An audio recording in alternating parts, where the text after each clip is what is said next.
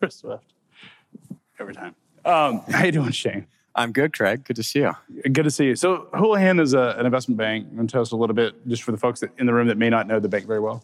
Sure. Houlihan is a publicly traded middle market investment bank. We've got kind of three stools of our business: corporate finance, which is your pure play M&A, raising capital or selling businesses. We've got a financial restructuring group, and we've got a financial advisory group, which is based of professionals that used to be accountants and CPAs. We're a global organization. We're traded publicly. If looking at today, we're probably down from a market cap perspective, like everyone else. But we are, pure advisors. We do not lend. We have not balance sheet capabilities. So that is us in a nutshell. I am part of our global technology practice, based out in New York, where we've got sector coverage across probably 20 different verticals. I spend my time exclusively in technology and supply chain tech. So Shane, today is last couple of weeks, had been a really difficult time in the financial markets. I think today I don't look at the markets lately because it's just all red when I have looked at it. But I think somebody backstage said the NASDAQ was off like 4.5% or something. How do you think about what's happening right now in the financial markets? What do you think is really going on? Yeah. Well, a lot of things. From a public market perspective, I think we've seen a lot of noise in the system where obviously geopolitical instability has caused a lot of turmoil from public market standpoint, as well as inflationary risk and uncertainty as it relates to what the policy is going to unfold in terms of how the government reacts to what they want to do from a monetary policy. And we're at an inflection point where I think public markets have said there's overvalued sentiment in the system, and we're starting to see sell-off. And how that correlates to the private market is a little bit different with the businesses that we work with. There is correlation, of course, from a public market standpoint. Investors, even strategic acquirers, will use public market metrics as they're doing the work from a valuation standpoint. So we've seen compression, but there is still, I would say, a sense of optimism from a public market standpoint for businesses that we would categorize as A students. Business fundamentals that have held up through the pandemic, and businesses that continue to prove out strong fundamentals from a metric standpoint.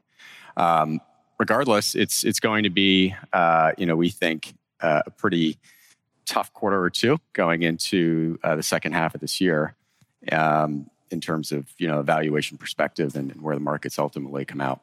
So if you had a founder who was thinking about maybe the end of the year, this is the year that they want to have an exit or perhaps a large recapitalization, would you advise that founder to take it to market now, or would you advise the founder to wait? The timing of that question is always tough. I think there's going to be hesitancy for people to rush out to the market right now, just given the uncertainty. That said, I think we're advising clients that there is still a window to prepare and use this time in advance to get the business in a spot where you've got your metrics, all the work up front done, because the market requires a lot of forward thinking in terms of how you prepare your business to go to market. A lot of planning to get the business in a situation where you've got the marketing materials, the business prepared, the go-to-market story, the financials, so on and so forth. So to answer your story, to answer your question, we are seeing some hesitancy with founders and entrepreneurs not wanting to rush to market. There still is an appetite to put capital to work. The private equity markets as well as the venture capital markets are sitting on records amounts of capital, and they've got time horizons that they're fighting against to invest. So it depends. I think it's case by case, depending on the business, the market you're in. Supply chain tech, broadly speaking, has been a very robust market from an investment standpoint. We've seen 6 quarters of records amount of capital raised, to the tune of $8 billion plus per quarter over the past 6 quarters. So that is likely going to stall, we think, just given what's going on, the dislocation in the public markets. But we still think this year is a good year to go out, depending on the business and how the business has been preparing to go to market. And when you think about valuations that a supply chain technology will get, what is the ranges that you were, say, seeing last year before this call correction or whatever you... Yeah. We've run some analytics, actually, from a public market standpoint, looking at, your household names of all the public market guys that are in this world of supply chain tech. There's been a pullback to the tune of about 3-4 turns from a ratio of enterprise to next 12 months revenue. Comparatively, if you look across vertical software, horizontal software, even high growth SaaS, those indices have compressed to the tune 5, 6, 7 turns. So comparatively, the supply chain tech category has done a little bit better from a volatility standpoint. But there still has been compression. And again, we're seeing that on a multiple basis, anywhere from 2-3 turns of a revenue basis. So sort of the median and cloud at one point, the 20s, stretching towards high teens, low 20s. There's businesses in this category that have raised money over the past 12 months, upwards of 20 times. And you're talking about in supply chain technology. Correct. Yep. And I think it depends on the business model and the KPIs and the fundamentals of that business and the markets they're selling into. What are the solutions that they're offering? Are they point solutions? Is it an integrated platform? All that feeds into ultimately the valuation that these businesses will garner. So broadly speaking, we're still seeing healthy valuation multiples, and that's to the tune of high single digit to low double digit across the spectrum. Plus or minus 2 or 3 turns, depending on the business and the markets they're selling into and what the platform is offering. So visibility is a sort of an example of those high multiple businesses. P44, FourKites have both raised at really high valuations. It's interesting because it's sort of, there's an argument that those businesses, because of the fact that they're sort of linking up all this data, have a lot of sort of moat around their business. How do you think about sort of what's attractive to an investor in this climate?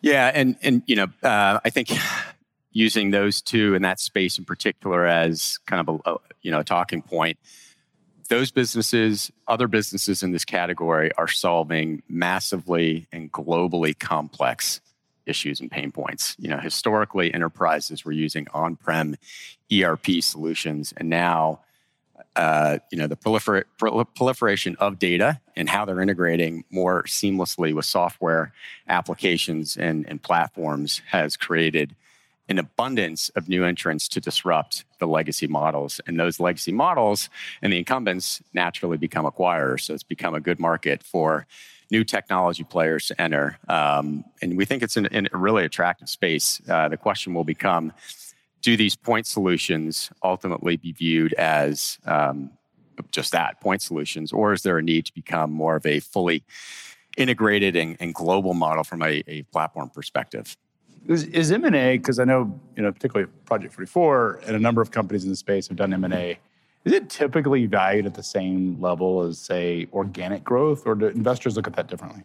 They will come at it from the view of splitting the business apart and looking at the organic growth of the business and wanting to understand if there was no M&A separate from that, what is the business outlook? So there is an argument that businesses that have continued to roll up and use M&A and inorganic as a strategy to grow, I think is helpful and it's additive to the story and it's synergistic. But investors will pull back that layer and look at the business model and say, what is the organic growth model?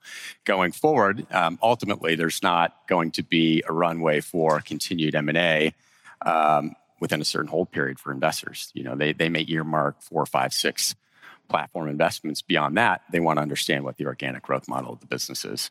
So you've talked about investors pulling back. So if a business was trading at, say, 15 times, it's probably trading at, in supply chain technology specifically, traded at 12 times now. Is that sort of the right way to think of it? There has been a pullback. I think, depending on the business, it's relatively consistent in terms of we've seen compression across that indice of businesses in that category to the tune of 2 or 3 times on a revenue basis. So how long do you think this lasts?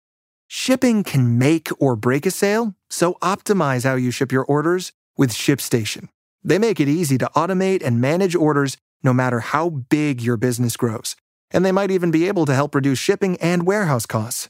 So optimize and keep up your momentum for growth with ShipStation. Sign up for your free 60-day trial now at ShipStation.com and use the code POD. That's ShipStation.com with the code POD. We think there's got to be some good news in the system from a broader outflow of the supply chain reopening. We need to see some policy from the government in terms of indicating that inflationary fears have stabilized a little bit. There's going to be a bottom, hopefully, as we were talking backstage within the freight market. I think from a timing perspective, the public markets are going to dictate the activity level of the private markets, and we think there's probably a quarter of a little bit more uncertainty, and that's probably going to take us through this summer before we get through that piece of the system. There's going to be a sort of a winter of deal activity where we have to sort of let inflation get a hold. Federal Reserve has to stop raising interest rates. A little bit more confidence in sort of the future. You just think right now that there's so much lack of confidence, there's so much uncertainty that's just sapping everybody's sort of moving towards the safest assets. There is to a certain degree. I think from a public market perspective, obviously, that's why you continue to see sell-off across every category. That's discretionary, that's tech, that's industrials to a certain degree. But again, I think in our business, we're seeing investor community still willing to step up to the plate and back good companies. That doesn't necessarily mean that there's premium valuations being put on these businesses. Not in every case, but there is an appetite to continue to put money to work. I think there's a strong thesis within this category, and there's global opportunities, which is, I think, really pushing people to explore their alternatives outside the domestic market. So what drives the valuation of a company in supply chain technology? How does a company go from, say, a 7 times multiple to a 12 times multiple or 18 times multiple? Yeah, a couple of things we think about. One is scale, so just the pure size of the business. Businesses will reach a certain scale, and typically, we like to think of it around that mark of $25 million or ARR or software revenue is a scale where you start becoming more comparable to businesses within the public market realm. And then there's other metrics and I think qualitative and quantitative factors that roll into that. One is the size of the market. Within supply chain tech specifically, depending on the analyst or who you're talking to, there's a view that only 5 to 10% of the market is penetrated, and the growth is in the mid-teens. So that represents a massive market. There's other things. Is there policy measures which are requiring compliance? Is there labor gaps and gaps within the professional world that are being filled by these technology suites? And what's the adoption of tech and software? Is there an opportunity to penetrate and displace some of the legacy models, as we talked about? There's been consistently a need or legacy providers wed to a paper-based model, and so this theme of digitization continues to play out. So I think you put all that together, and then as you think about software businesses and even tech-enabled businesses, there's KPIs and metrics which are measured across the industry. So businesses get credit not only for growth, but it becomes a flex point where investors and even public markets are wanting to see a mix of profitable growth as well. So it's not growth at all costs. There has been a desire to see an inflection point for growth. So what if you have a business, and there's a lot of businesses in the space where, particularly a couple of years ago, we started to see some maturity, high burn businesses, still growing at really exceptionally quick levels. Do we think that in the future, in the current market right now, that's going to be discounted? It depends. I think there's got to be a runway. At what point can you shift the business model to hit profitability? In some of the markets within supply chain tech, it's a total land grab, as we talked about. If you're looking at just the penetration model of some of these businesses in the market they're playing at, if there's greenfield of upwards of 80%, I think the investors are going to stand behind an opportunity to continue to put money in to grow at all costs. There has to be a path to profitability, but I think in terms of putting some sort of a discount on a model. It's case by case. Depends on the business, how big it is, what the size of that market is, because investors are keen to go after that land grab right now. And when you say path to profitability, a lot of it's just unit economics, right? Correct. On a margin basis, the company needs to make a profit. Right. Correct. And so, okay. Well, Shane, really appreciate your time. I know that it's an interesting, challenging time for you. Hopefully we'll see that stabilize, and we'll have you back to talk about how great the deal flows are. Yeah. Give us a quarter or two, and hopefully that unwinds even sooner than that, we think. But really appreciate the time, Craig. What's the best way for folks to reach you? Or Houlihan Lokey, all of the information is online, and we'll look forward to going from there. Great. Appreciate you. Thanks, Craig. Thank you. Appreciate it.